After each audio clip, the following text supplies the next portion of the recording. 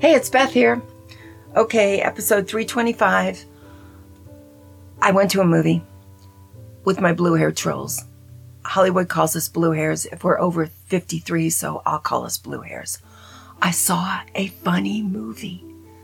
I couldn't believe it. I was in the theater. Everybody was laughing. It's the Nicolas Cage movie, The Unbearable Weight of Movie Talent. It's hysterical. He's hysterical.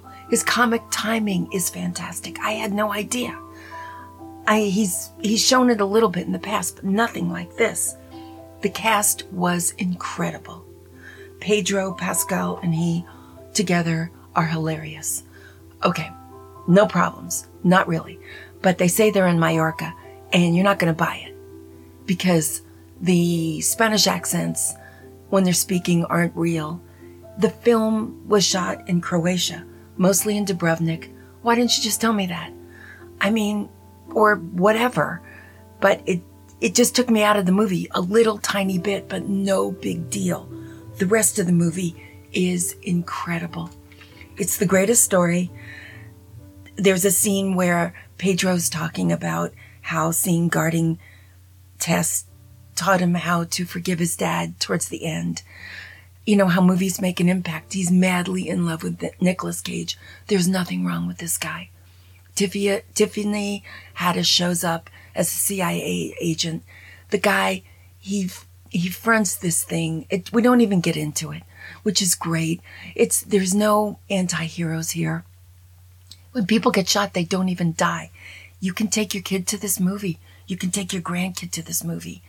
It is perfect. They throw around the F-bomb, but not in a mean-spirited way. It's just lighthearted, the whole thing. And it's funny because it's based on something that's very true.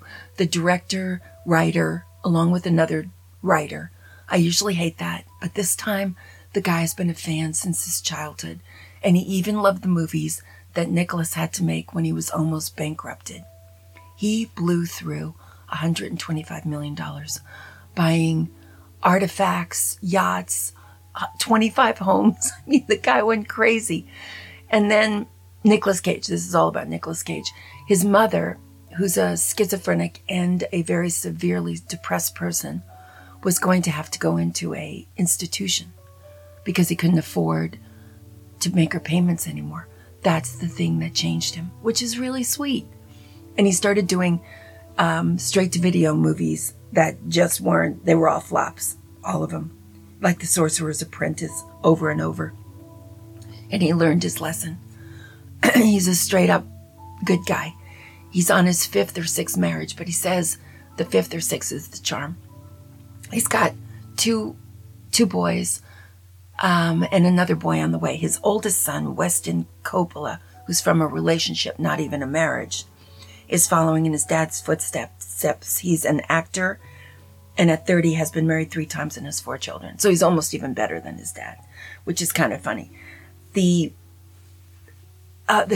spectacular stunt work, the relationship between these two guys, the way Nicolas in this movie, he has one daughter, and he cares for her.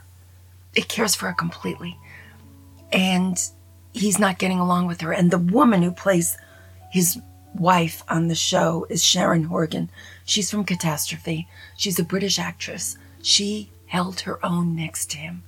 She is so intelligent. And she has this scene with him where she says, your daughter really needs a father.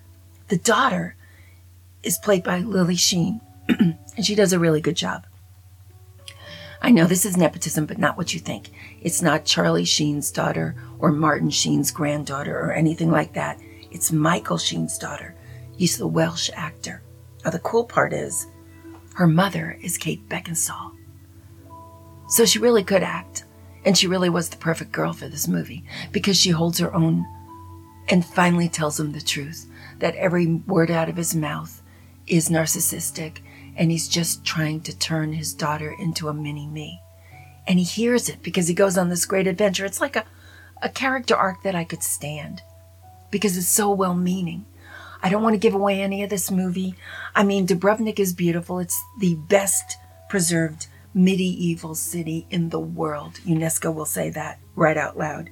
The scenery is gorgeous. The place this Pascal guy lives is a dream come true. It's like Mount Olympus. So it's the artistic direction's beautiful. The comic, the physical comic scenes, Nicolas Cage is amazing. People were laughing. They were roaring. I saw people who had to go to the restroom running. I haven't seen that in years, where they didn't want to miss a thing. People coming back and they're laughing on their way back to their seat because laughter is contagious. I can't believe I was laughing. It's so much fun to go to a movie and laugh with other people.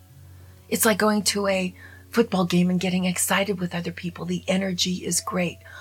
There wasn't anyone that wasn't laughing. I had a ball. I don't want to give it away. I just want to tell you, there's nothing like, there's nobody who's mistreated in this movie. The way women are treated, the way, it's just so lovely. And the ending is just adorable. It's almost too simple to like, but because these actors were so engaging and the stakes were so high, it was about his daughter. She was a teenager. Just that it made it so beautiful. Such a great family movie. Such a great movie to go to with anybody. You can take your husband because it's Nicolas Cage. And he's Nicolas Cage. He's still that guy. It's so great. Please go see it. Give it some money. It only cost $30 million. They could make a nice big profit on it. We could show Hollywood what we want, which is nice, good stories that we can take our family to, that you can leave the theater and just feel great about. This was it. So please go see The Unbearable. What a title. The Unbearable. I can't even say it because I always want to say The Unbearable Lightness of Being, which is also a great movie, but very different than this. This one is The Unbearable Weight of Movie Talent. And it's fun. Just fun. Forget about everything.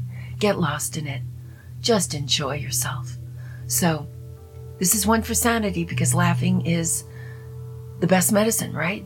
And I think it's the best medicine to remain sane. So, here's one in a row, and I will talk to you later. And I'll keep going to the movies so you don't have to. But this one, you have got to go.